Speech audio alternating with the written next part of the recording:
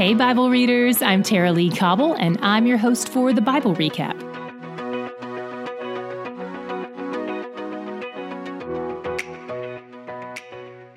Today we recounted a lot of David's military victories, and it's worth noting that all of these battles aren't necessarily happening back to back. They're just grouped together here instead of spread out chronologically. But this extensive list shows us how God was working to fulfill his covenant with David.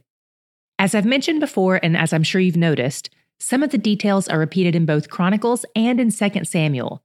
So if you're comparing things, you'll probably notice that Chronicles leaves out some of the more personal stories about David. The primary function of Chronicles seems to be to show the trajectory of the covenant fulfillment more than David's personal growth and failure. But 2 Samuel gives us more of an insider's view into his life. If it helps, you can imagine Chronicles as a news story and 2 Samuel as a docuseries. And if you forget which is which, just remember that the names of the books should hint toward which one is more personal. David is a winning king for sure. But one thing Scripture drives home repeatedly is that his victories are granted by God. 3 times in our reading today, we saw that the Lord gave victory. Victory is God's to give. David wins because of God's plan and favor, not because of David's strength or ability. God is the hero of the story.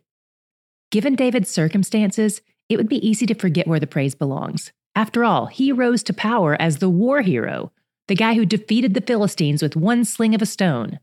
But Scripture continues to remind us to give glory to God, not David. And David gives glory to God too. For instance, when other kings give him expensive gifts made of gold and silver and bronze, he dedicates those gifts to the Lord. Not only that, but in 1 Chronicles 18, 7-8, we see that when David comes back with spoils of war, he dedicates them to the Lord too.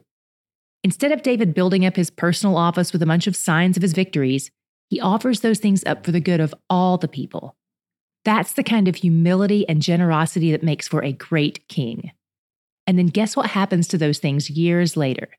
When David's son Solomon eventually gets around to building the temple for God, Solomon appoints those things to be made into holy vessels for use in the temple.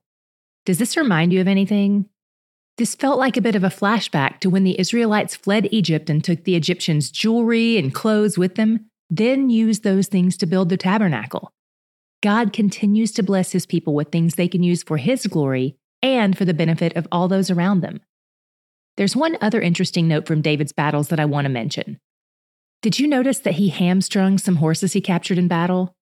Sometimes this is done so that the enemy can't use their horses anymore. But in this instance, it might be because David is being careful to keep God's command from Deuteronomy 17, which says he shouldn't acquire many horses. Scripture never tells us his motive, but those are 2 possibilities. And just to add more uncertainty, one of the commentaries I read said that this Hebrew word is better translated as castrated than hamstrung, which would mean David just turned all those war horses into geldings instead. Who knows? What we do know is that David reigns with justice and equity, and he appoints a team of reputable leaders to run things for him, which shows his wisdom in delegation. He also displays a lot of integrity. For example, he remembers and keeps his promise to Jonathan from back in 1 Samuel 20. To keep your promise to a dead man really reveals your character, because the person isn't there to get angry if you break the promise. But David's not just honoring Jonathan here, he's honoring God by keeping his word. In an effort to keep that promise, David seeks out someone from Jonathan's family to show kindness to them. He actively pursues the opportunity to bless others. When David finds out there's someone left alive in Jonathan's line, he responds immediately. Jonathan's son Mephibosheth had been made lame because of a terrible accident when he was only 5 years old.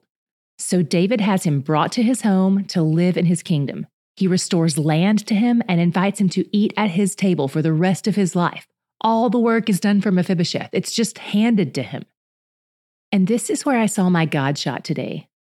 The way David treats Mephibosheth because of Jonathan is the way the Father treats us because of the Son.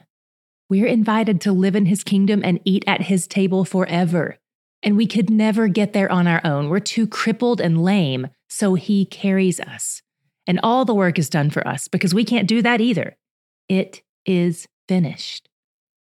I'm so glad I get to live in his kingdom and eat at his table forever because he's where the joy is.